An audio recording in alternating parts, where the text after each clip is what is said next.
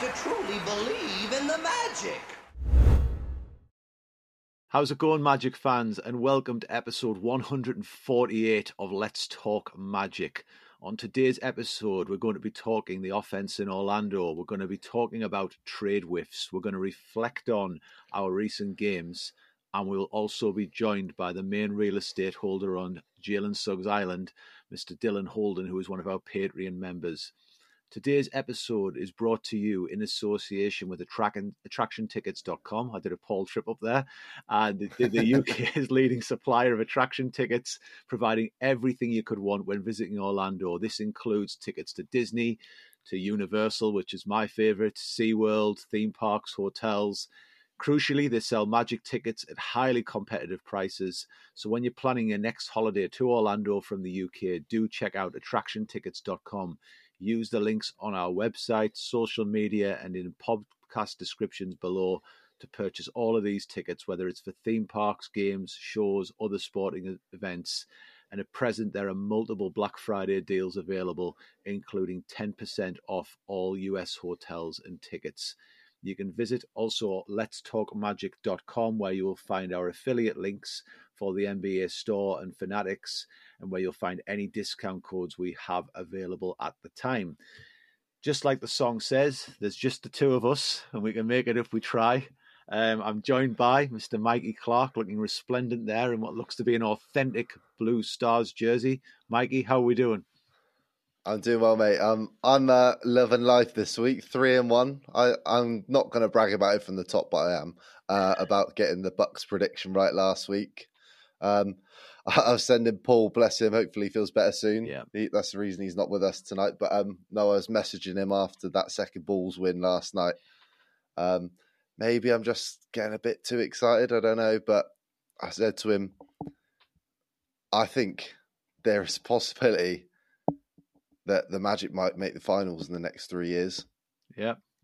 We could be one of those teams that just out of nowhere. I just see, you just vision where this team's going. Mm-hmm.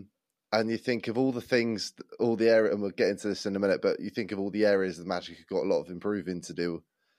Like, if they get a couple of those things right, they are not far away from being really, really good. Mm-hmm. So... yeah, I'm just loving life, mate. I think 3-1, 7-5. I know it's only 7-5, and we got the standings to climb. There's a long way to go. There's a lot of things to change yet, but we're in a really, really good place for me. How about you? How's your week been? It's been good, mate. When you think about them from a Magic perspective, I haven't thought about the finals bit. But I think on the defense, I was probably being a bit too excited about that, but no. I just think. You think back, the reason I said it, like you think to the Atlanta Hawks, they got Trae Young. It wasn't that long before they actually made a run to the conference finals. Yeah. And our ceiling is much, much higher than where the Atlanta Hawks were. Yeah. But, yeah. I think on the defensive end, we look like an elite team. I know that's why we're going to talk about the offensive end today, but defensively, looking at that team, and I know we're going to talk about Jonathan Isaac in that second Chicago game. But when you're thinking about what J.I.'s got and what Jalen Suggs has got on the defensive end, and then what Paolo and Franz can do, and if we can get the offensive end right, the foundations are certainly there with the Magic, and we're just all rooting for it. And I think we're probably all a little bit impatient now wanting to get past that hump. But I know it's only 12 games, but 15 games into a season's when you start to think about things taking shape for me. Mm-hmm. And we're nearly there. And we're looking like being a 500 team, touch wood, which would be... I think we're better than a 500 team. 500 team's a playoff team, really. Yeah, well, it should be. You're in and there and around, aren't you? But I think, like I put this in our Twitter group earlier, we're doing this and we're missing 3 starters. Mm-hmm. Like, you think of how good defensively we've been this week, apart from the fourth quarter against the Nets, but that was more offense as well. But there's just so much to like. There's so much more room to grow.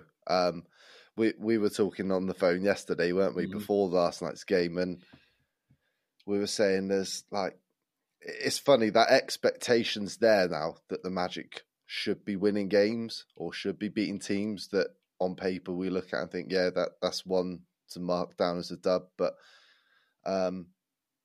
it's a nice place to be where we're getting frustrated about not playing well, throwing leads or losing games that we should be winning. But I've lost my trail of thought now. But it's a different vibe, isn't it?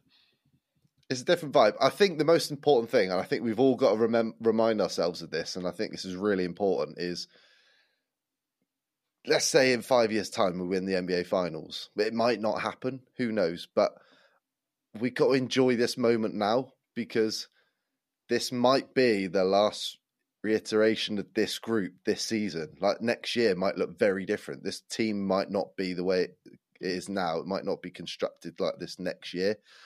And I think, yeah, it's easy to get frustrated and look at games and think, yeah, but like the last 2 games, yeah, they've blown leads and all of that. But the maturity and the poise and the clutchness that Paulo Franz and like Joe Ingles, JI that have been playing with, I think this is something we've got to savour and really enjoy, because people look at the heart and hustle year, like that was a special season.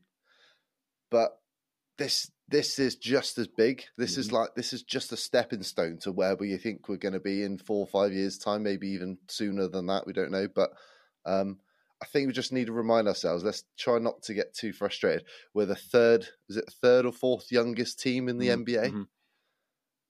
But they don't play like that. No. They play like they've got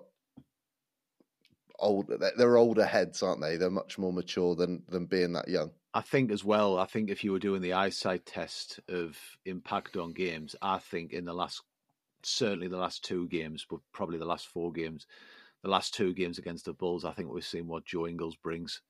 If you didn't see it already, I think he's found himself. I think he's learning where the players are going to be now a little bit more, his teammates, and he's looked a lot more comfortable in the flow of the games for the Magic, and he's certainly in the second Bulls game, and I know we'll come on to this, but him coming into the game was where we really blew it open in the first half. It was because when Joe Ingles stepped in and spaced the floor, and he has looked more the part.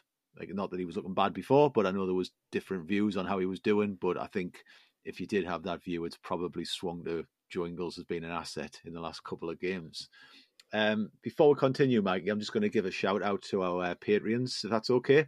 We do this every week, but these guys really help us support Let's Talk Magic. So we'd like to say thank you to Ollie Law, Gary Clark, Angus Craig, Dylan Holden, who's joining us, Alan Kane, Tom Sohn, Mark Joss, Sean Moore, Drummy Drum, I think I've got that one right, Paolo and Franz Warmth, Liam Radbourne, Andy Lindley, and Stuart Benzies. Thank you, everyone who supports the show. Thank you for the Patreons who are subscribing. If you're interested in joining these guys and joining our Patreon, we have 3 tiers available with varying benefits. So if you visit patreon.com, Let's Talk Magic, to join today, or click on the Patreon link on our website, which is letstalkmagic.com. I know we've got into this a little bit, Mikey, already, but we've obviously played 4 games since the last episode. Complete shellacking, I think Barack Obama would say, of the Milwaukee Bucks. The walloping in Brooklyn was disappointing. 2 nail biters in Chicago. We're 7-5, which is 7th in the East, but we're tied for 6th, really. As you've said, we've got some key players out. So Wendell's missing until possibly the new year. Markelle Fultz has been sitting out with knee issues. Jalen Suggs, crash helmet needed, as has been said on commentary, but he's been banged up again. He missed the second of the Bulls games. But we have got to see Anthony Black come in. We've seen Goga Bitadze, I think, be impressive. I've really liked what I've seen from Goga. And Gary Harris returned to starter duties on Friday night in the tournament win against the Bulls. But we will start with the Milwaukee Bucks game. You predicted this, but we pounded the Bucks at the Amway. We saw Giannis put up 35 points, 10 rebounds, and 7 assists. But for me, it was the performance of Paolo Banchero with 26, 12, and 5. He matched Giannis for me. It went head-to-head. We saw Franz come in with 24. got a great game from Jalen with 20, and Mo Wagner was huge off the bench, as he has been all season, with 19 points for the Magic. What was your views on the game that you predicted the outcome of, Mikey? I did. I said it last week, didn't I, about the barometer? Yeah. Paolo and Franz play well. The Magic play well, and they both had 26 and 24 in this game. I think we did a good job of keeping the Bucks off the free throw line. I know Giannis got there 12 times, but he's not the most efficient free throw shooter himself. We out rebounded them. They just played. They played with a lot more hustle. They played with a lot more belief than I think we have in previous years. What was it, a 14-game losing streak that we finally snapped against them? Efficient from three, 38.5%, going 10 for 26 from the field. We got to the line 35 times, which is a really good number for us. I mean, I predicted us to beat the Bucks. I thought it was about time that we should snap that losing streak, but I wasn't expecting us to go out and improve and create a lead like we did. And I think there was a lot of maturity, and this was one of those games where it was coming off the back of that disappointing loss to Dallas, where we threw that 13-point halftime lead away.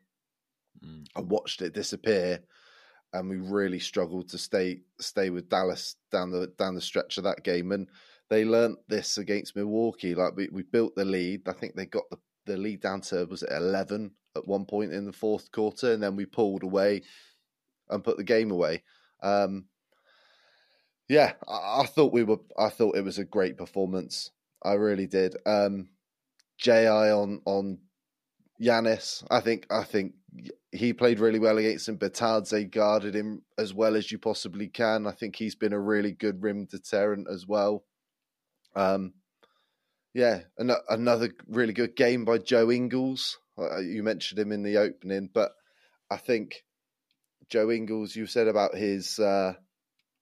he's looking more comfortable. I think he was more than anything. I think Joe Ingles is pretty comfortable with it as himself as a basketball player, but I think he's starting to understand now where Paolo likes his spots and where Franz likes the ball.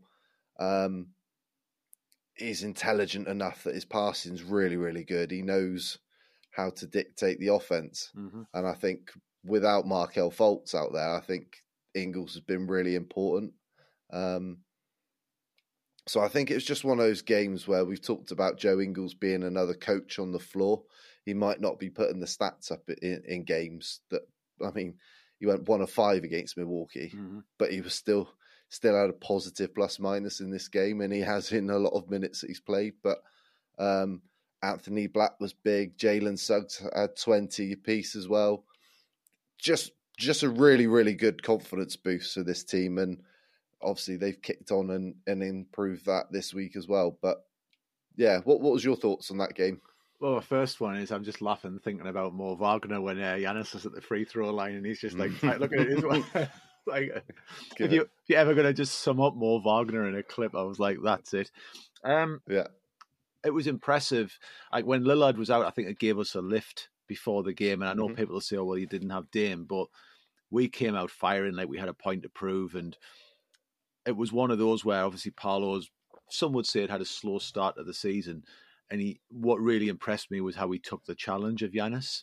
There was a lot of times where he was like picking up Giannis one-on-one and he held his own. And, you know, if we look back to the draft, the knock on Paolo was from some that what's he like as a defender? And we saw really in the summer that he stepped that up massively. Not that he was bad last season, because I don't think he was at all. But I think that's the one area of his game where it's taken a leap in year two, is that he's a better defender than he was in year one. And he took Giannis as a challenge. And there was times where they were playing one-on-one and Paolo was holding his own. And that's encouraging for me, because I think this season people are obviously wise to Paolo and they're doubling and tripling up. And the Bucks are one of the teams who were kind of like, yeah, we'll just go one-on-one at times with Paolo. And he did the damage and he held his own against one of the top 3 players in the NBA in Giannis. So that was my big takeaway. And then it was really, again, Mo Wagner, just what he's bringing us off the bench this season. Like, I know Cole's vital to our bench unit, but I think Mo Wagner is has been massive for us this season off the bench, especially with the injuries to Wendell. I thought he had a tremendous game. So props to Mo. He's probably the Wagner brother that people talk a little bit less about, but I love him. I think he's great.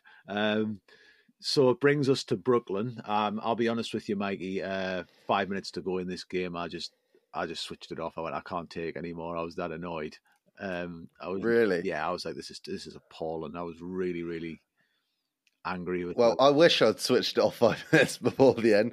I actually was watching League Pass, and I don't know if anybody else has this problem. And you put the game on, Yeah, and I always try and avoid looking at the time on the video. yeah.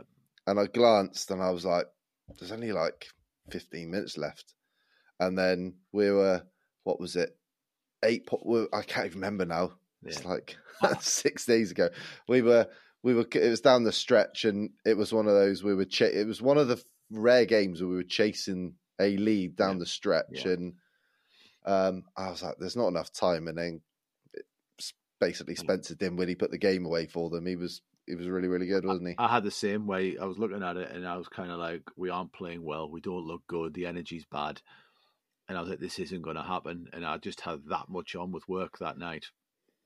And I was like, I'm just going to stop this for a second because I think I know where this is going to go, and I think it's going to be a blowout.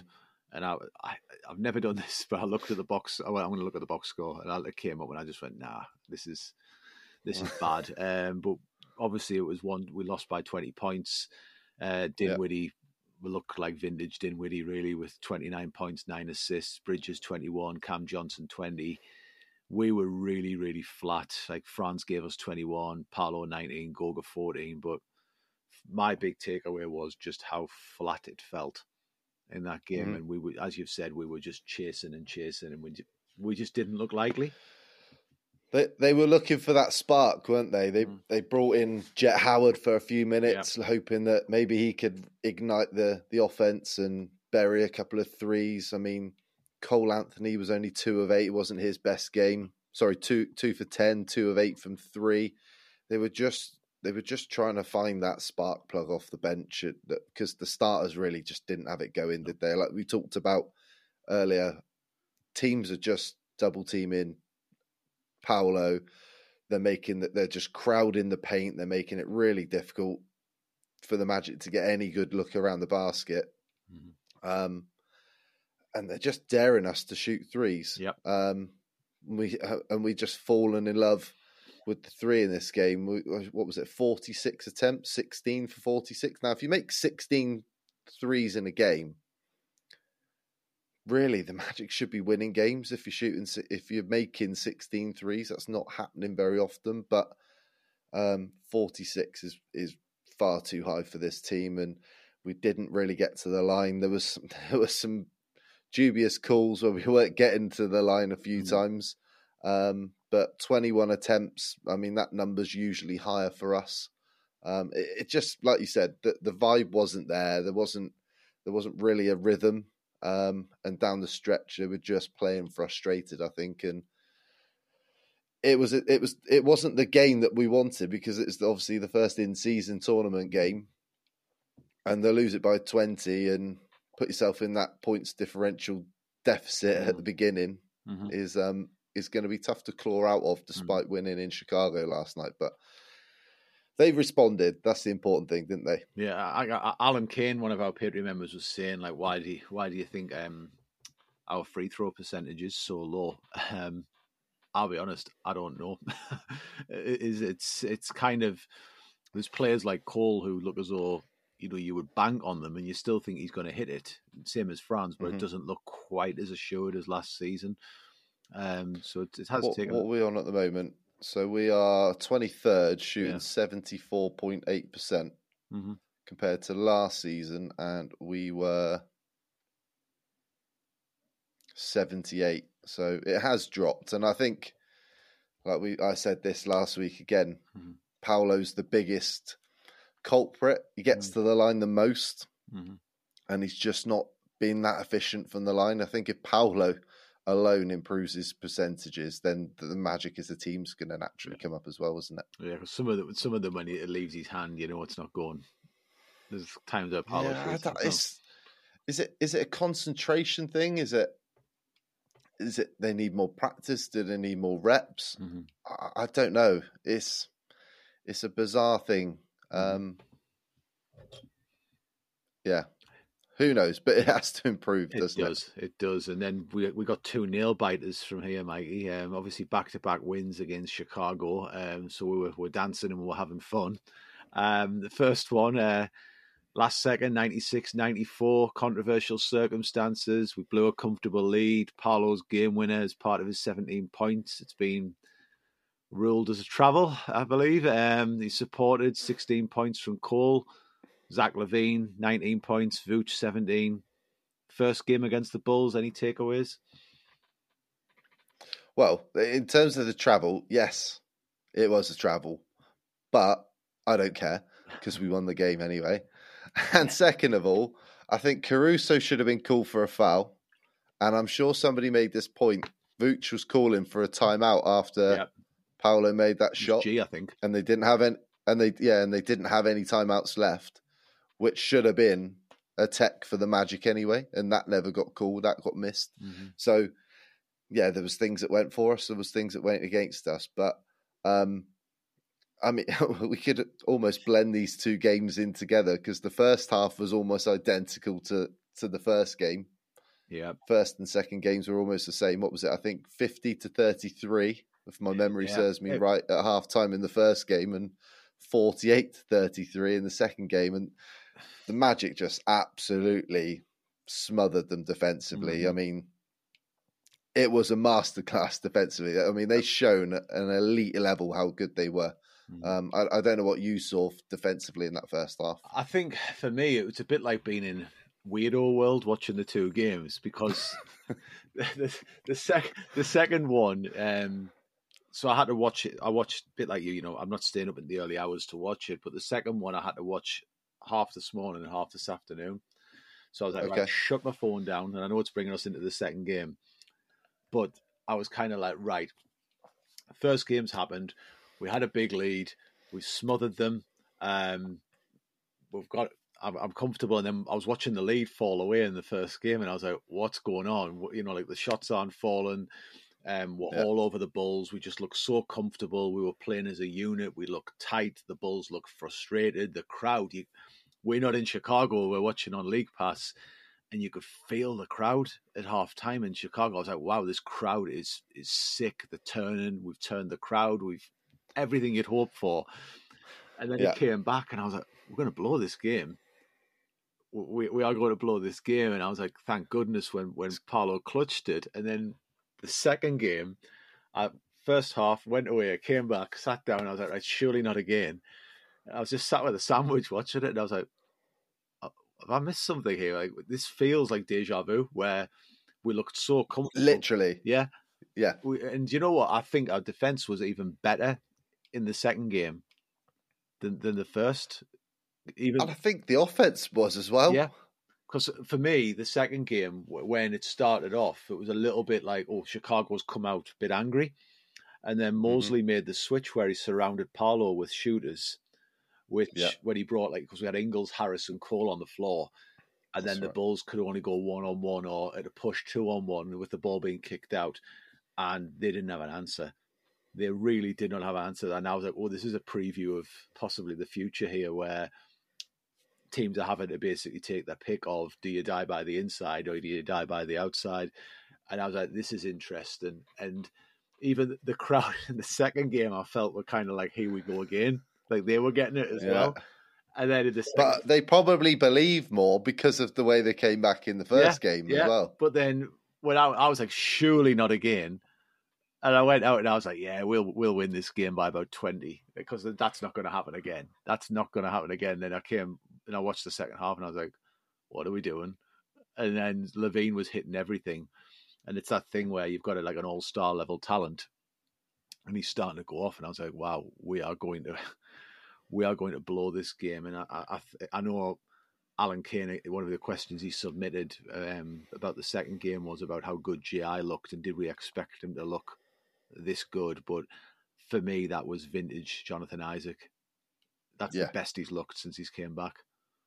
100%. 100%. I think going back to what you were talking about just now with the crowd. I mean, let's be honest. I mean, I want to say they made the run earlier in the first game. The second game, what were we up 11 going into the fourth? Mm-hmm. Yeah, or it was around 11, wasn't it? Yeah. Going into the fourth quarter, and you're thinking like Levine started making threes earlier in the third quarter, and they tried making the run, and we were sort of keeping them at arm's length, and we were answering back on the other end as well. And then in the fourth, I had the same thing. I was like, yeah, we've got a comfortable lead here. Like we have to have learnt from Wednesday night, and I think it just proves more than anything. Now, I know we talk about like the Magic need 3-point shooting, but I think it shows that what Levine's capable of doing is the one thing we're lacking, is that player that can just go off and give you 30 out of nothing and breathe life back into a team. I'd say the only player that's probably capable of anything like that is Cole off the bench. I mean, he can turn into a microwave in no time, and he can give you 15, 20 points off the bench, but he doesn't have the same athleticism or size that as Zach LaVine has. And I think Zach LaVine was the reason they got back into that game in the second game in the in-season tournament one. But again, we talked about like the Magic lack of 3-point shooting. We had some really good looks down the stretch. Like Cole missed the corner three. I think Gary Harris missed one. Ingles missed it. Like there was opportunities there to put the game away, but when they took the lead though, and it was going backwards and forwards, I was like, they're finally gonna get their revenge. But it wasn't to be, was it? No. It wasn't to be. But Cole went the second quarter. I think it was in game one. We saw like Cole bounce back, and he was like he did a little bit of what Levine would do, and Cole's a little bit out of form by his own admission at the minute. But we do lack that, where there's an all-star player who can take over from all three levels. And Levine was doing that. But I do think, like, I want to talk a little bit about this, is just how good Jonathan Isaac looked in that second game, where for me, that I think it's everybody's highlight, where there was the stop at one end and then the dunk at the other. Did it look like a guy insane? Does it look like a guy who's been as injured as he has when he ran the floor and put that through? No, I think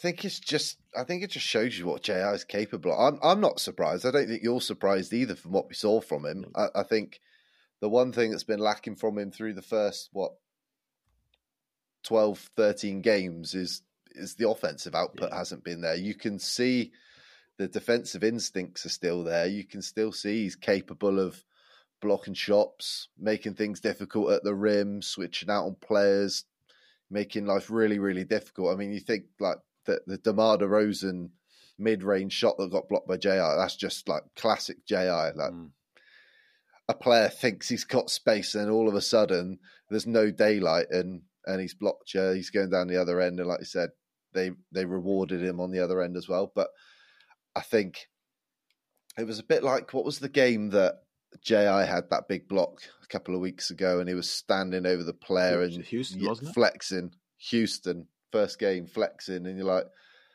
that's like JI almost like letting a bit of weight off his shoulders and breathing a sigh of relief because he's back and he can put those last couple of frustrating years behind him. And I think this game offensively is the same sort of thing. It's like another stepping stone for JI in terms of giving himself that confidence back. But mate, he's been superb. And like I said it before the season, if the Magic might make the playoffs, JI is going to be a massive key. Yeah. Not offensively, but nobody can really do what he does defensively with his size. And we've got some really good defenders, but JI is elite, and he makes the Magic defense elite as well. But yeah, hopefully this can continue for him because he's been brilliant. Yeah, absolutely. And it's one of those where whether he's playing the 4, whether he's playing the 5, because we've seen time there recently, it's very, very encouraging, particularly what we saw in the second game. We're seeing the minutes going up, and it's the movement, the way he ran the floor and offensively putting it together is huge. And if Jonathan Isaac starts to shoot the 3 ball, which we know he's got in his locker, it's there. That's all you want him to do. If he can just keep teams honest and knock down a couple a game, he's gonna run the floor. He's gonna get to the basket. Paolo's gonna make those passes. He'll get rewarded on that end. I mean, he had a few dunks in this game, and those putbacks, offensive boards. He'd missed a couple of them recently, though, where there was one game, I'm not sure who it was against, where he kind of went up and it was as though he checked himself. You know, like he kind of hesitated. Yeah. And in this game he didn't, and it was kind of like, wow, like it's there still. And it was just really encouraging to see. And for me, I think if you're putting him and Jalen Suggs on the court at the same time, teams are going to have a problem. You could throw Anthony Black into that as well. I don't know if you've noticed a trend with me over the years, but like it's fun watching players like Steph Curry shoot threes and like the crowd out, like Levine did last night. But I love grit. I love this Magic team. I love gritty teams that defend hard. Watching JI play defensively is a lot of fun. Anthony Black, Suggs getting after players. Paolo's really improved defensively this year from where he was last year as well. And Mo Wagner getting under people's skin.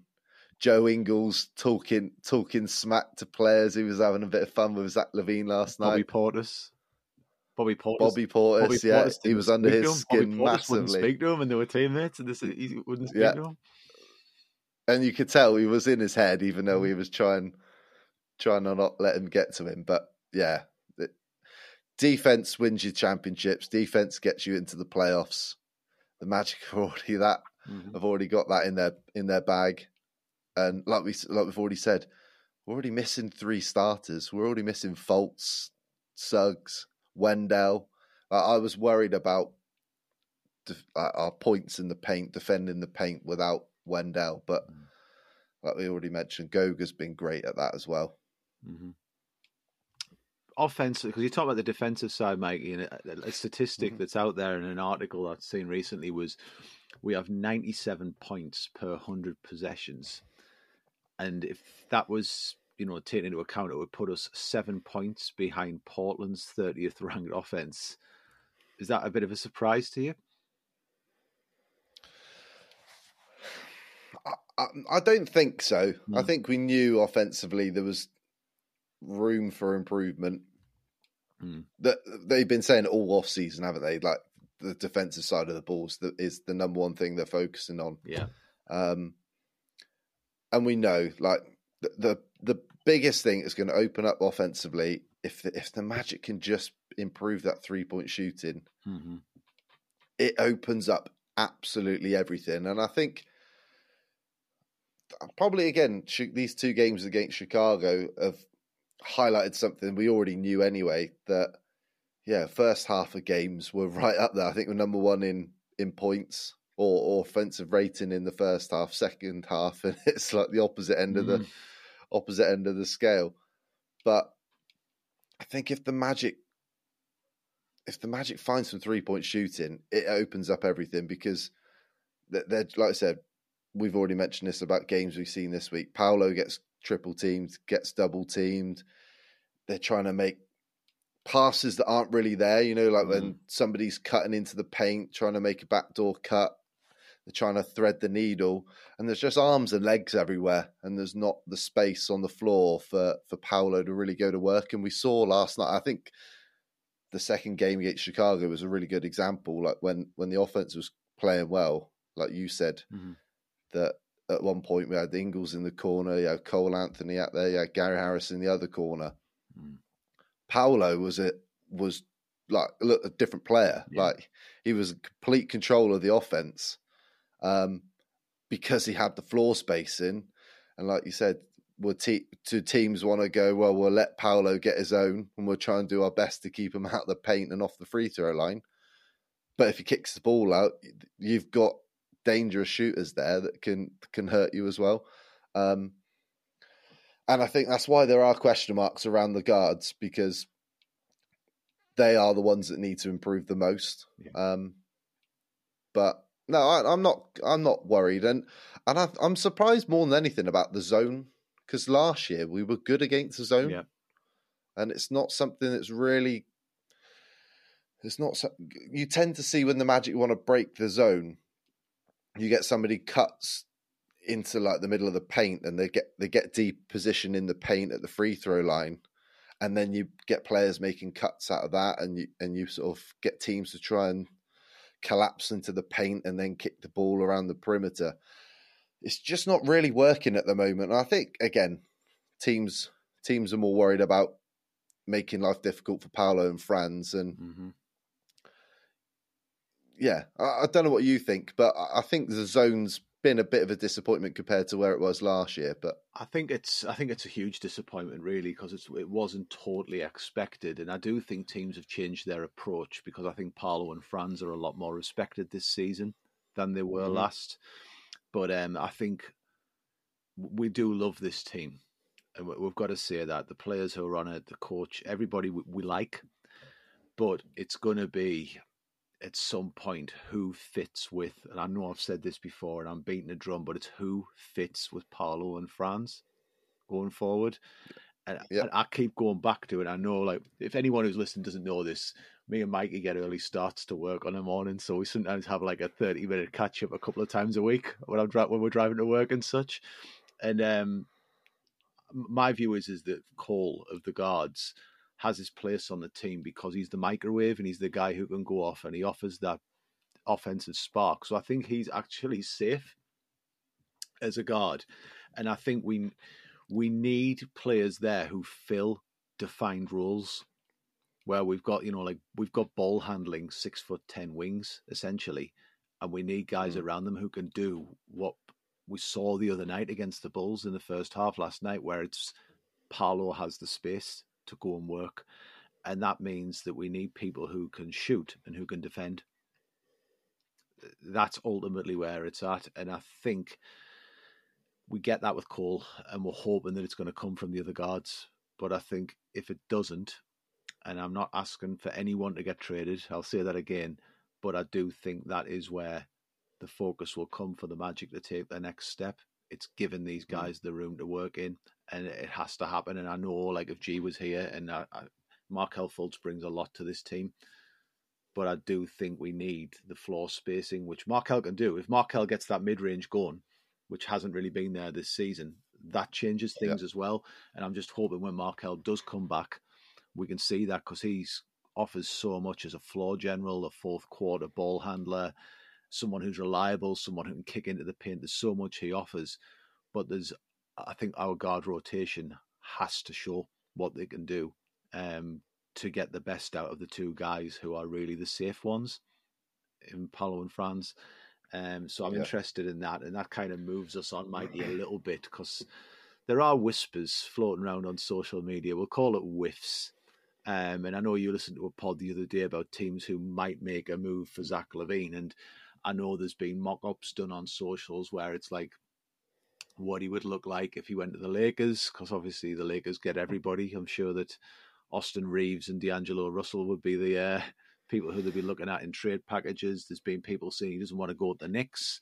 Has that got something to do with Thibodeau? But we were floated out there as like a possible place as a team who might want Zach LaVine, who he fits a need for, and who we've got the assets to do a deal. Where do you stand on this? So the name was brought up by Zach Lowe on the Lowe post earlier this week. And I think it was more of an honourable mention that he put the Magic in this category. And the teams that he was obviously talking about, you mentioned the Lakers, the Raptors was also another sort of team under the radar that he thought that LaVine might fit on. I think we've seen in person this week that Zach LaVine can go off in no time at all, and he can really improve your offense. He can be that spark plug.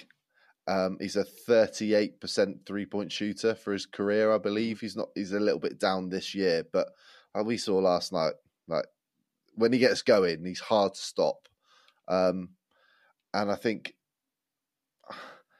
any player like that, the biggest drawback with LaVine is that contract. That's the biggest holdback. And I'm not advocating for Zach LaVine necessarily, but he's the sort of player that I think the Magic need around, like you've already said about players surrounding Paolo and Franz that help spread the floor. Like you put Zach LaVine out there, who's 6'5", who's a respected 3-point shooter, or can drive, get downhill, get into the paint, which is another thing that this team likes to do as well. I think he does fit, and I think Zach Lowe is right on that. But the other thing he mentioned as well with somebody like Zach LaVine is Paolo and Franz are still that young that let's say in theory the Magic traded for Zach LaVine. They're still young enough that if they get it wrong and it doesn't work and they move on from Zach LaVine in 3 years' time, there's still loads of time there that they can pivot out of that scenario and go down another avenue and try and rebuild the team or retool the team around Paolo and Franz that way. And I think that's a really important thing because whoever that player might be that we end up eventually moving somebody on for might not be the most glamorous name, or it might not be somebody who's got the best reputation around the NBA. I mean, I think the dream for somebody like Paolo and Franz to play next to would be like Devin Booker, as a 2 guard, somebody in that mold. I think Devin Booker's 6'6", like ticking boxes in terms of size, 3-point shooting. I'm kind of glad we missed the Donovan Mitchell train, if I'm honest. As much as I like Donovan Mitchell, I think now Cleveland are starting to see that a pairing with a small backcourt isn't as easy to move forwards with, and they're obviously going through their struggles a little bit this season to begin the year. But in terms of a deal, you've mentioned this to me. I've not really looked into this, but I can't remember who the players you were talking about now that would have to be included. So before I'll touch on that. What you said about the contract, I agree. The contract's a worry. Injury history is a little bit of a worry as well. I think, true for me, the comparison I would have if the Magic pulled this deal is actually when we signed Rashard Lewis as a free agent. And I know I made this point to you before, but it's a slight overpay on his contract. He's a guy who opens the floor up, which Rashard Lewis did for Dwight. He's a scorer, which Rashard Lewis was. And he's also a borderline all-star, where he may or may not make the all-star game, which is Rashard Lewis. So that's the level of player. I know they have different games, but that's the level I put Zach LaVine at.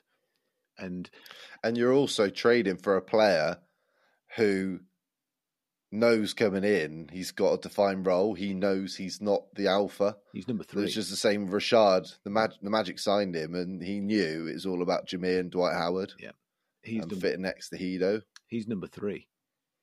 He is number 3 on that team if he comes in. And I'm not saying we're going to trade for him or we're not, but I know we agree Devin Booker would be ideal. Like, we've had this conversation off air where we both think Devin Booker would be ideal, but that's where I see Zach LaVine at in terms of if a deal was made. It just, we have the players who are young enough where we could move on a lot easier than we could from Rashad's contract, which was a little bit of an albatross for us at the end. If we were doing the deal, and again, I'm not advocating for this. I don't want G turning up at my house with a pitchfork or anything like that.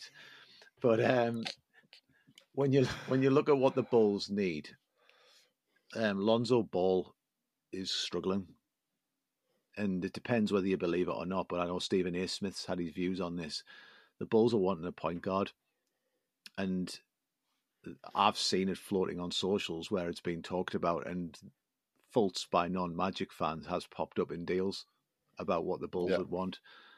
I do think the Bulls would want that, and I think the deal would centre around on trade checker, where you're looking at Gary Harris would have to be involved for salary, Markelle Fultz, you're probably looking at Chuma, and you're probably looking at someone like Jet Howard to make the deal work. I did have a one the other day where I was tinkering about when Vooch becomes available, and I think it was those guys plus Goga, and it worked with Vooch coming back as well, which is just, like a bit of romanticism and seeing Vooch back in Orlando. But I know you've said, Mikey, to me off air that the whispers are that the Zach Levine deal, if he does get dealt, might not be what Bulls fans would think it would be because of, for example, the contract and where he stands at in his career right now. For anyone who's listening, I'm not saying I want to trade Markel Fultz. I absolutely don't. I really like Markel Fultz, but I think if the Bulls were going to make a deal with us, they would want a floor general back. And I think if the Magic were going to pull the trigger, if the Magic were in love with Zach Levine, and given how Paolo and Franz are, I think there is where it goes back to that idea of what people's roles are and what they can bring around them. So I don't think Markel would be off the floor in terms of a trade. I think the Bulls would probably want Jonathan Isaac, and I'm not sure we would do it. I don't think we would trade GI right now for Zach Levine. No. If it was Devin Booker, maybe we would. But I don't think Jonathan Isaac would be on the table because of where Levine's stock is in terms of being a borderline all-star, in terms of being not content in Chicago by the looks of it, and injury history and contract. It's maybe not a bigger ask as you would think. I think if we were to try and go for Levine and Vooch, we would have to put some draft stock in there as well. I think I want to make this really clear. I would be really hesitant about making a big move now anyway, this season. There's going to come a point where we're all a bit like we can see where this team's going. Like you can envision, you can see the way Paolo, although the points per game's he's not increased it massively from where he was last year. The same with Franz, but I don't care. We're 7-5 compared to where we were this point last year, and we are much better.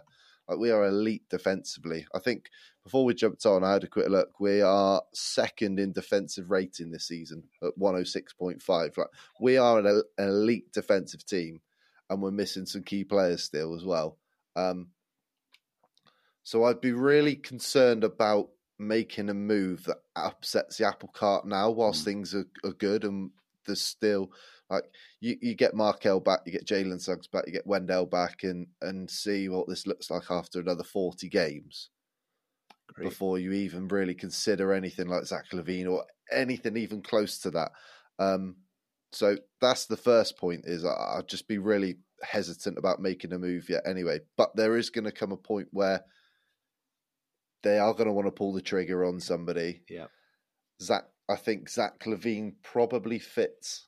Some people will disagree with this, no doubt, but I think Zach Levine fits as a guard, as a wing. I think he fits better around Paolo and Franz probably than any other guards. Other than maybe even Cole. I know Cole coming off as a sixth man, but Levine next to Paolo and Franz probably makes more sense than any of the guards that we have already. That's not to say, again, we're not advocating that we're trading for Zach Levine. Just looking at a trade machine, and I'm just looking at pure salary, but you're right. If the Magic were to make a move now, Zach Levine's getting $40 million this year. I think he's 28, so he's still young. Like he's still he's still the right side of 30. It's not like Zach Levine's been around for a long, long time, but he's still young. So his $40 million contract, if you put him in a deal with Chicago, Fultz, Gary Harris, and Caleb Houston, according to ESPN Trade Machine, works. Yeah. And according to Hollinger's analysis, it would give us an extra 5 wins move-in for Levine. Now, if you did that, I would be concerned about how the offense initiates at that point, because if you moved on from somebody like Markel Fultz, who gets players in the right spot, then that's a valid point. But I also think, and again, no pitchforks from Geraint, hopefully outside of my house either, but I get it. Markel makes you better. Like I said last week, Markel on the floor makes us better. Wendell on the floor makes us better. But our prime focus is getting the most and maximising the potential of Paolo and Franz. And if you want those guys initiating the offense eventually, you want everything or the majority of what you do to run through those two players. So that's another positive to take from this week as well. Yeah, it's been frustrating. We've lost leads. We're still 3-1. We should be 4-0 if we hadn't have just crapped the bed against Brooklyn in the fourth quarter. Yeah. But it's forcing Paolo and Franz to play through this, and it's really key, valuable learning lessons for those two. It's valuable lessons for the front office, for them thinking, right, how does this look like if it is Paolo, if it is Franz, if we want the ball in their hands and everything runs through them, how does it look with the ball in the hands? So I think it's a good thing as well. Obviously, we want everyone back healthy, but I don't know, mate. It's a key. Like, there's part of me, and I'm like, because I like Zach LaVine, I do like him, but how he fits, I think he's more of a natural fit. But I'm really hesitant about making any sort of move at the moment. I would rather, at this point, if we're looking at February, looking further down the line, if we're still in or around 500. I think for me, I agree, but it's kind of like I'm not jumping on here going every day, let's make a trade. It's just that it's gathered that much. There's that much talk about it and I'm not saying it's rampant, but it's made like podcasts. It's been floating around on X. It's a talking point, and it's a one that we've therefore got to address. And we don't want to break these guys up yet. We want to see what we've got. But it's a talking point, and if you go off what people are saying, well, the Bulls would want something back, and what they'd want back's a ball handler. And if I'm the Bulls, I don't care what I get back here tanking if you blow this up. Yeah. So you want draft picks, which, again, this is a thing Zach Lowe said, that I think Bulls fans need to prepare themselves for what they're going to get back for Zach LaVine if they do move him, because it's not going to be like Rudy Gobert level sort of stuff that teams have given up for good players over the last couple of years. Well, look at if they want to look, they were involved when we started tanking, and look at what we got for Vooch. Yeah, the draft picks were the key there, and I'm not knocking Wendell at all, but like what came back through that deal, Wendell was a bonus. It was about the picks. Yeah. And I think the Bulls are probably looking at something similar, where Vooch was a borderline all-star, and he was on a team that was ready to tank, and he was going to a team that was looking to take steps forward as the third asset, because they already were, like, obviously LaVine and DeRozan are the guys that they were going forward with, and Vooch was the third guy. And I think that's possibly a view of when LaVine goes, it's going to be something similar. What can you get back in terms of either young talent and or picks? Yeah. So it's interesting. It's close to home for them. But it's fun to talk about, isn't it? It is. And I'm just going to say again, I don't want a pitchfork on my lawn when you hear this. We're not saying trademark health faults. Nobody's saying that. We're just reacting to what's doing the rounds. So we are joined by Mr. Dylan Holden, who has just gone famous in the last 24 hours as a meme, Dylan. It's been a while. It's about a year. It's just over a year ago since we were stood out the front of the Amway for the season opener in Boston. It doesn't feel like a year's passed. So how are you today, and how do you feel about your meme status? Oh, it's been a good day so far. I just been waiting to talk Magic basketball. The meme last night, it was pretty cool. Got a lot of feedback from it. I actually had to mute the meme because it was going off 2-3 o'clock in the morning trying to get some sleep. So, but it's great, man. I love the Magic, and people that know me know that. So. Absolutely. You are like a huge, huge Magic fan. Like, I know that from meeting you and speaking to you before. But can you tell our fan base, people who watch the pod, listen to the pod, how did you become a Magic fan? And because you aren't based in Florida.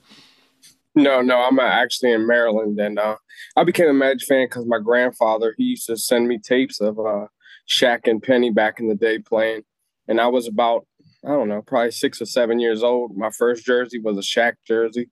And it just grew from there. A lot of main memories with him and my grandmother are surrounded by the Magic.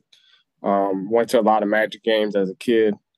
I always tell people all the time, it's not many times as a fan you get to have all your favorite players on your favorite team, but I did. We had Shaq, we had Penny, then I went to T-Mac, and then Dwight. So I never had to go to another team to look for my favorite player. He was always on the Magic.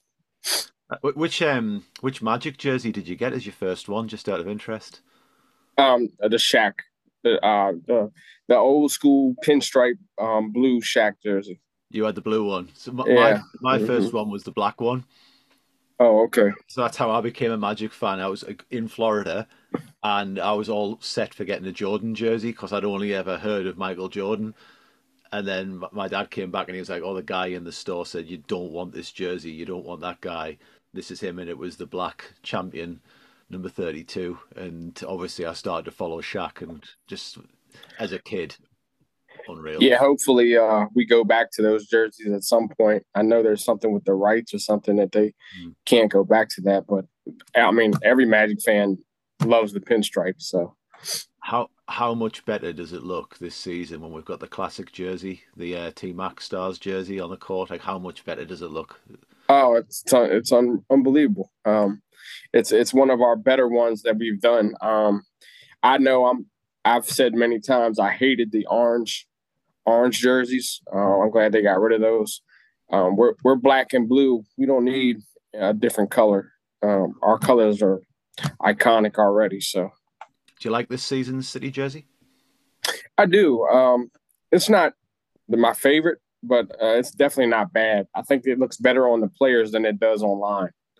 I think if you see a picture of it online, it doesn't look that great. But when the guys are out there running around in the jersey, it looks a little better for sure.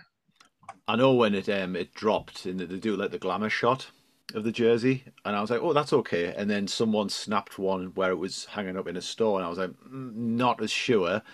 And then I got it basically it released in the UK, and I got it slightly cheaper than it would retail for, and I was like, "Right, I'm going to get it, hit it, and see what it comes in for." And when I got it in hand, I dropped the guys from the pod a message, and I was like, "In hand, this jersey is so much better than it looked." So I assume you got a Cole Anthony jersey. I really wanted one, but I had to go with what Nike were offering. So Nike had the deal on, and I scored it. I got a Franz one. That was all they had on the site. And I was like, I wanted to get Cole, but when I went on to get Cole, there was no customization of a large. So okay. I just went, right, do I take it? Do I not? I'm just going to go for it. So I thought I've got it a little bit cheaper. I'm just going to get Franz, which I can live with. But I was all geared up, Dylan, for a Cole jersey. Yeah, I figured that. I'm a little bit disappointed because I really wanted a 50 and I couldn't do it. I obviously am a big Cole Anthony fan. You, in Magic fandom circles, if we were to look at Jalen Suggs Island, you hold the most real estate on Jalen Suggs Island. So I think you've basically got the equivalent of the White House on Jalen Suggs Island. Here's your opportunity. Talk up Jalen Suggs. What is it about him, and what do you think his season's going to be like? Well, the main thing for me when we first drafted Jalen Suggs, I felt like he was the next great guard, was going to be the next great guard on our lineage of guards that we've had. I expected him to be a 20-point per game scorer. Now, that could still happen, but even myself, I've had to probably come to the realization that may not. But he has the ability to do that. We've seen certain games he has where when he's hot, he can get going, driving to the rim and hitting threes. For me, with everything that goes on in today's NBA, with players not playing as hard as they should, man, Jalen doesn't cheat the game. He gives you 110% every time he's out there. He's one of the best defensive players in the league already at 22. And he just goes 1,000 miles per hour. Sometimes it gets him in trouble. But to me, man, as a fan, when you have a player like him giving 110%, how can you not root for the guy? Yeah, I would say that Jalen and Cole for me both give me the vibes of players who would fit in the Heart and Hustle team in that era, where they're just the enthusiasm, the passion, etc. It's infectious. It I mean, comes. you see the nonsense going on throughout the league with other stars like James Harden, for example, forcing his way out and Yeah. being out of shape and things like that. With Jalen, you don't have to worry about any of that. And he shows you those big flashes of, man, this guy could be really good. Like he could average 20 points a game, but his 3-point shot isn't where we all want it yet. But I think if he can stay on the floor, hopefully he comes back from injury pretty quickly. If he can stay on the floor, he's got a real chance. But like I think I tweeted the other night, I think even us as Magic fans, we're just going to have to accept Jalen's flaws a little bit, because I don't think with what he brings on the defensive end, I do not think he'll be going anywhere anytime soon unless he is in a trade scenario where we bring in another star. Mm-hmm. I don't think they're just going to trade Jalen Suggs for, peanuts or anything. So I think we're going to kind of have to live with what he brings to the table. He's drawn some interesting comparisons, Dylan, because I know when he came into the league, there was kind of like the Marcus Smart as he drew Holiday, etc. If you were doing a player comp for Jalen Suggs based on what we've seen so far and where you think his ceiling is, what would be your comparisons for him? I think Marcus Smart is a good comparison. Now, for myself, I wanted to compare him more to like a D Wade when he first got into the league, because that was the hype that he kind of had. Everybody forgets that he was top 4 in that draft supposedly. So he was supposed to go a little higher than he did. I was glad when we picked him up number 5. We got lucky with that. So, but I think Marcus Smart is the comparison best for him now because of how he brings intensity to the defensive end. Yeah, I can see that. And again, the hype around him was unreal. And on draft night, when he slipped to 5, I remember watching live and I was like, we're going to take Jalen Suggs here. And it's still working out for us. I know there's some people criticize because of the shot. It's usually people outside of Orlando. But everything else is there. And if he becomes a 36-37% 3-point shooter, it's dangerous. I mean, just for an example, like not last night, but I think it was the Nets game. I mean, the first Bulls game, Jalen had a horrible game, but at the end, guess what? Guess who got the steal from Vooch to seal the game? It was Jalen Suggs. Yeah. So he played terrible, but he still made a big play down the stretch. And that's the big thing with him. Like, he could be playing terrible all game, but if he makes 1 or 2 big defensive plays, he could turn it. Yeah. He doesn't turn the game. He doesn't run away, does he? No, he doesn't run away, and he doesn't stop. He just keeps going. So he wants the pressure, and he wants the shots at the end. Like when the ball's there, he's like, yeah, I'll take it. And it's similar where you see players like him, Paolo, Franz, Cole. They're kind of like, if they miss, they will do it again. They will go back, and they're not put off by it. Suggs is I'm willing him. I'm willing that shot. I'm sitting there and I'm like, come on, like I just want that shot to get to that 36-37 and then see where we go. Yeah, I mean, imagine if he hits that shot against LA, the first LA game. I mean, he had a great game, but he missed that shot, so everybody's upset that, see, he needs to have a better shot. But we wouldn't even have been in that game if it wasn't for Jalen Suggs. Yeah. It was infectious. He's been impressive. If people who's watched the games of the Magic this season, Jalen's been a big part. I was really, really worried when he wasn't suiting up last night because I was kind of like, oh no, not when he's had a good start. And then I think, from my view, when Jalen's been doing well for the Magic through his 2 years so far, whenever he's hit form, he's hit an injury, and then he's had to play himself back into like game shape, etc. And I was like, I don't want this to be a long injury. I want him back straight away. Yeah, you got to have him back, and the fact that he was in Orlando all summer, really putting work in. I mean, we all saw it online. Like, he was the main person in Orlando, putting in work, and he just really seems like he turned a little bit of a corner. Maybe not with the shot, but I think with his confidence and where he's at as a player, I think he is, comfortable with it and has the confidence to go out there on the floor and perform every night.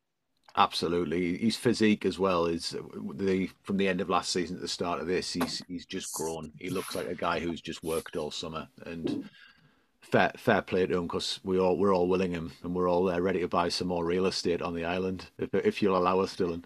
Absolutely, I'm not going anywhere. He's not going anywhere either, so it'll be here for a while. So we're talking Jalen Suggs, but we've got the Magic overall this season. Are you happy? What's excited you so far with the Magic? I think the biggest thing that's exciting me is, obviously Paolo and Franz, and just being able to turn on the games and not have to root for losses anymore.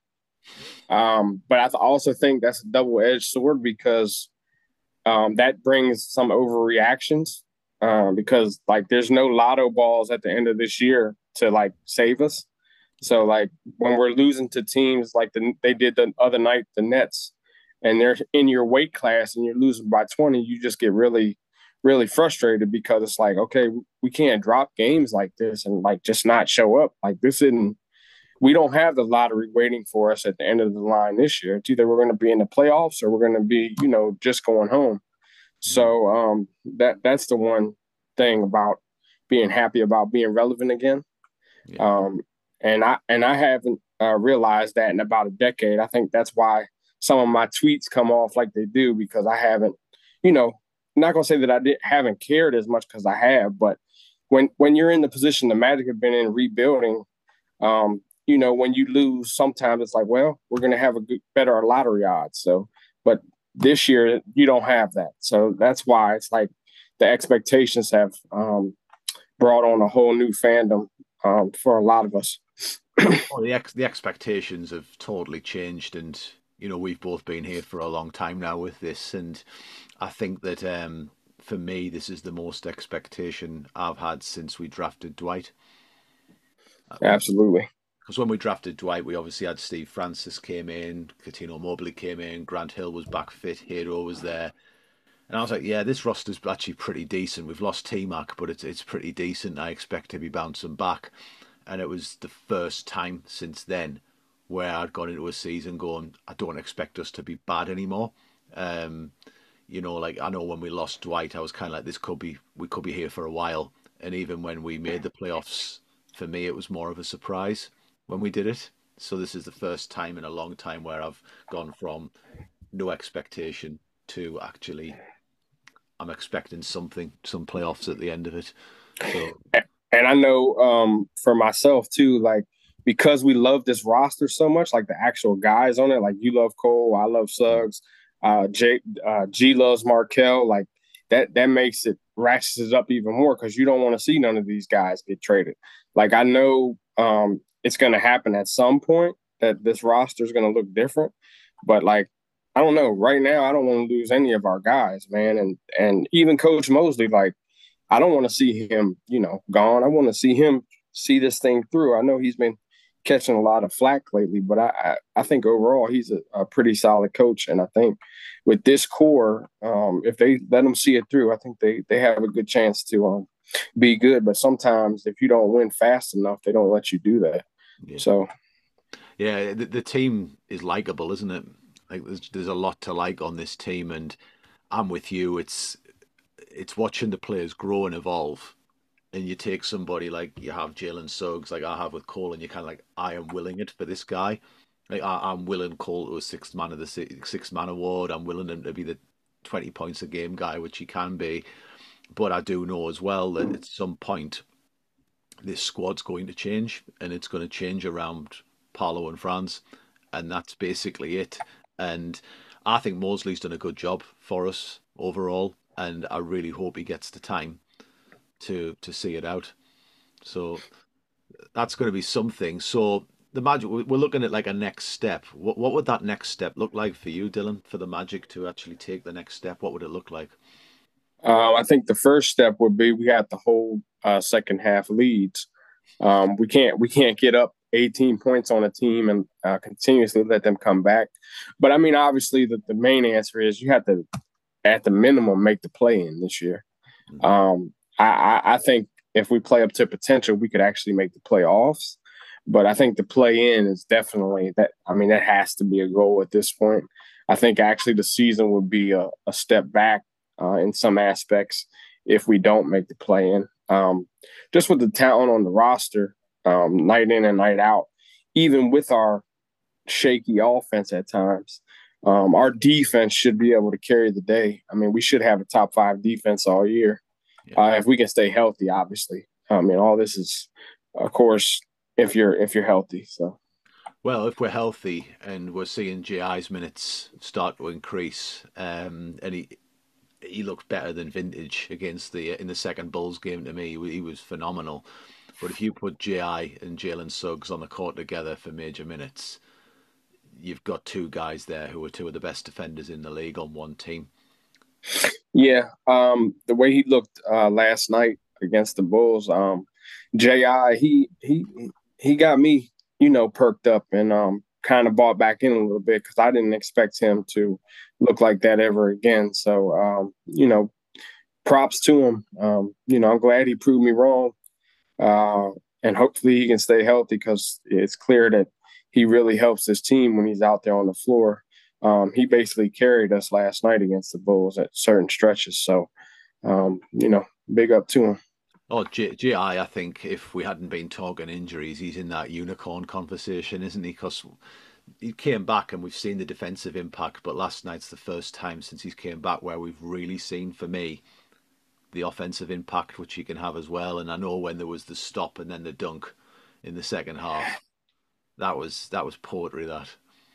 Yeah, that was like one of those I'm back moments, and you just hope that he can turn the corner, and I hope the coaching staff keeps him out there because sometimes I feel like they hold him back, good or bad, or indifferent. They kind of hold him back sometimes, but we know how the Magic are with injuries; they're overcautious instead of putting their guys out there. So, yeah, I know I agree with you, and I think it's going to be one of those where we've had the injuries in the past.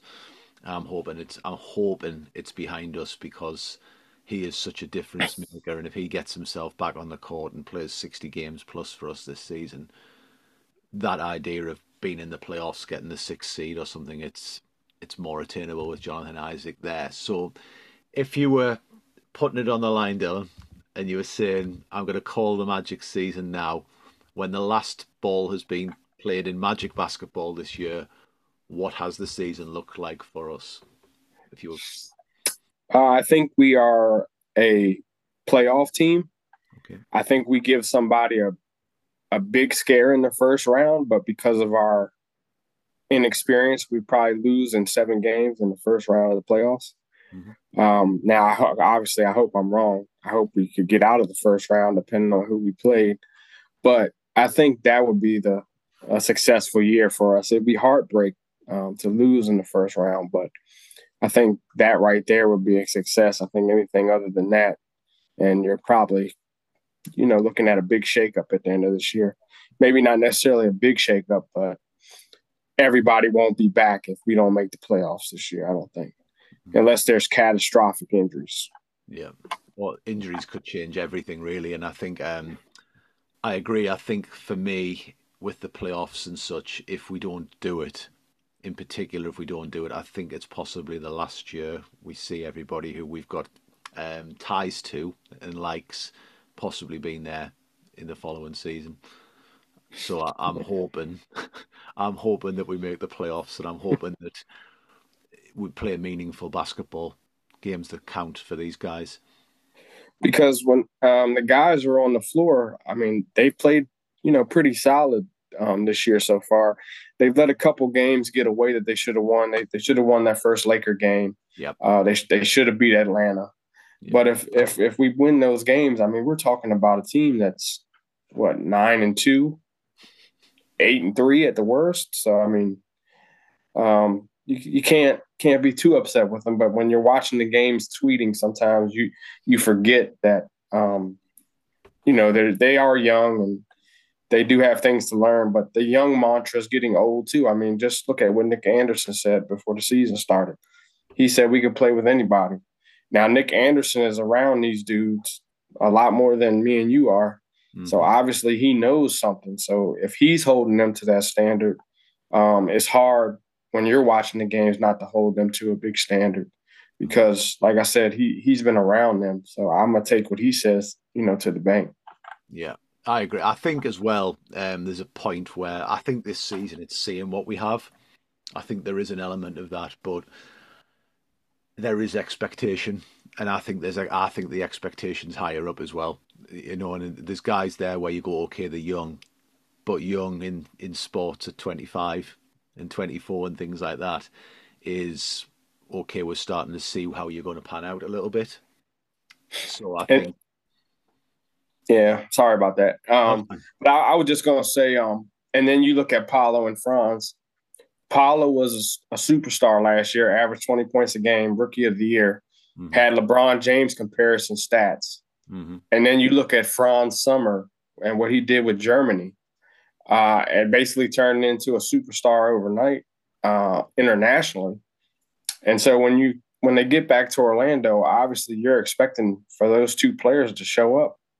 Now they have in spurts this season, but we haven't got the consistency where you would like to see it. And that I think adds to the frustration because, like Jamal Mosley said, these guys told on themselves. We know they can play with anybody when they're locked in. We know they can win big games. They beat Boston. What was that? Twice or three times that we beat Boston last year? I think it was 3 times we beat them last year. Three times we beat them, and then you beat Golden State last year, and you had other big wins. So they told on themselves, and that's why we are where we're at because we've seen them do it. Absolutely. I think for me, I know we spoke off air before we started recording, but I think during the second Bulls game in the first half when Coach Mosley made the substitutions to give Paolo the floor spacing, and then that's when the lead opened up, when we saw like Ingles there, I think Gary Harris, Cole Anthony were all on the floor, and no longer could they cram the paint. That's maybe an insight of where things will eventually go, where I think he knows we need shooters. Yeah, I think all Magic fans know we need shooting. That's not up for debate. But Paolo definitely has to demand the ball. And last night, he did that, especially in the first half. They need to run the offense through him. He's 6'10". I would like to see him in the post a little more, maybe draw some more double teams and kick out the shooters. But we'll see where it goes. But they're going to be okay, but they're just not moving at the pace we fans want, and that's understandable. So, yeah, we're hungry, aren't we? Yes, we're hungry. So, Dylan, is there anything you'd like to plug? Any socials for anyone who wants to give you a follow? Especially now that you are meme famous on X or Twitter or whatever it's called. Yeah, whatever it's called nowadays. It changes. It changes daily. It does. Let me see here. I don't want to screw my own tag up, so I'm gonna just look at it. Okay, so I'm on X, guys. O Town for Life 1. You guys can find me on there. That's really the main platform I'm on. Twitter, as far as for when the Magic are playing. But a lot of you already know me, and I'm sure more people in the UK will after this pod because you guys are famous over there yourselves. So. Or infamous. What I'll say is, if anyone's watching and you want to actually give the president of Jalen Suggs Island a follow, you've now got the details. Dylan's a lot more famous after last night than any of us are, and that's where you can get him at. Dylan, thank you for coming on and giving up your time on it. It's a weekend. We're filming on a Saturday here, and we spoke again off air how hard it is with the time difference to get things right for filming this, and we appreciate it and thank you. Oh yeah, no problem. I always love jumping on, talking about the Magic, and talking with you guys, man. I met a lot of you over a year ago. It was fun, and hopefully we'll do it again soon. So I hope so. I've still got the photograph on my wall downstairs in the kitchen. Goated. It's there. If you ever want to see it, I can just snap it on my phone. It's up. All right, man. But what I'll do is thank you again. Please, anyone who's watching this, give Dylan a follow, especially if you're a lover of Jalen Suggs, because that is where the main propaganda is coming from. Absolutely, absolutely. So, Mikey, we're recording this on Saturday, November the 18th. We're next recording next week. We have 4 games before then. So we've got Indiana coming up. They've been surging. Therese Halliburton's looking great again. Offensively, very proficient team. We've got Toronto, and it's the in-season tournament game. We've got Denver, so Aaron Gordon's back in town. And then we've got a really early tip for us. Nice Friday night versus the Boston Celtics. And we're hoping it's not going to be a Black Friday for us in that case. So 4 big games coming up. How do you see the week shaking out? Oh, this is a tough week. This is a big week. I'm gonna cautiously say 2-2. I could see a world where we go 3-1 again. Yeah. At this point, I've kind of I think after losing that, getting blown out by Brooklyn has really put us back for in-season tournament progress. Even if we do win these 2 games against Toronto and Boston, they're going to have to do something to make up that margin if they're going to be one of those 2 wild. Is it 2 wild cards or is it, no? It's 1, isn't it? I think it's. I want to say there's 1 wild card from one conference and 1 from the other. There's 2. I think there's 2, 1 from each. I'm Yeah. sure in the predictions, the likes of Jokic were going like OKC and Orlando. Yeah, but regardless of the play-in tournament, the stakes are there. These are important games for Orlando. I predicted at the beginning of the season, didn't I? I said I think we just finished behind Indiana in the standings. You look, they're 7-4. We're 7-5. As good as they are offensively, they are awful defensively. It's like the complete reverse of the Magic. Yeah. So you'd expect, as good as we are defensively, we should be able to slow them down a little bit. Yeah. And hopefully we can get 1 or 2 players back for this one. But then again, is our offense capable of keeping up with theirs? So it's going to be a really interesting game, Indiana, and it might come down to head-to-head at the end of the season. Who gets 6th, who gets 7th? Mm-hmm. You don't know. I think on the road, you think we're 4-3 on the road. We've got a winning record at home, we've got a winning record away, and I think that's really important. I think we're going to lose to the Pacers. I just don't think we've got the offense to stay up with them. I think we'll stay in the game. The defense will keep us in the game.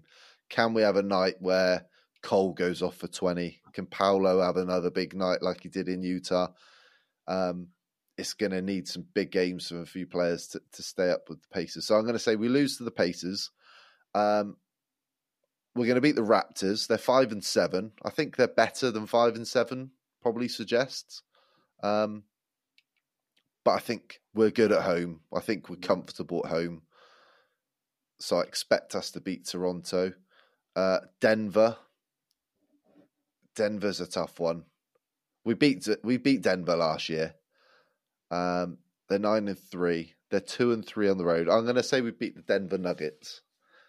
And I think we're going to lose to the Celtics because I'm not saying last season was a fluke that we won 3 out of 4 because it wasn't. We really had their number last year.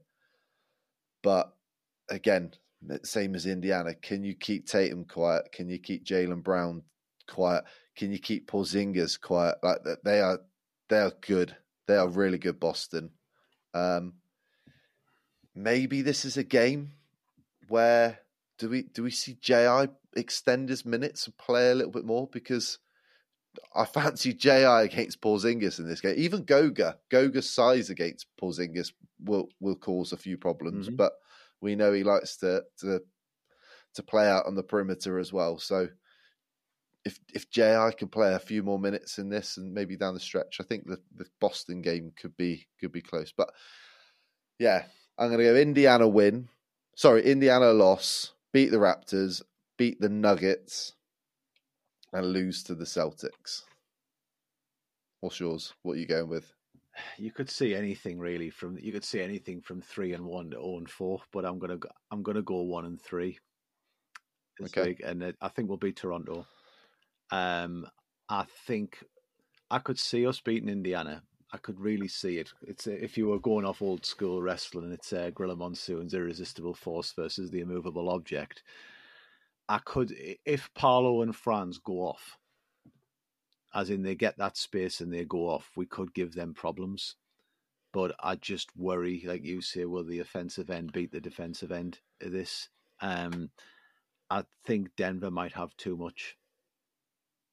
I just think they might have too much. They're defensively pretty good. Aaron Gordon's going to be employed to try and slow down Paolo or Franz, and I could see them filling the paint up and us having to try and live with it. And I just think they're the champions for a reason, and I think Boston are scary this season.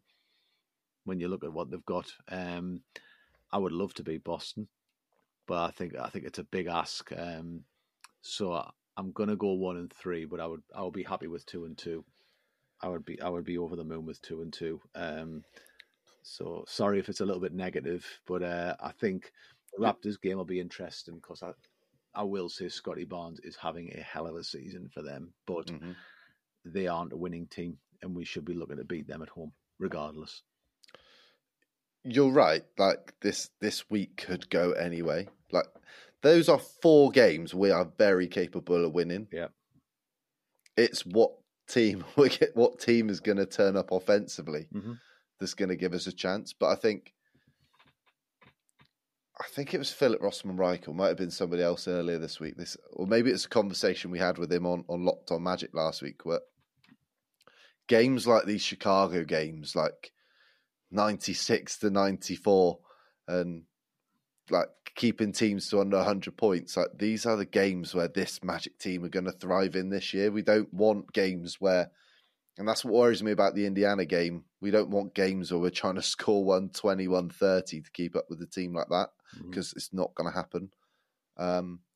Those games are going to be very rare for us, but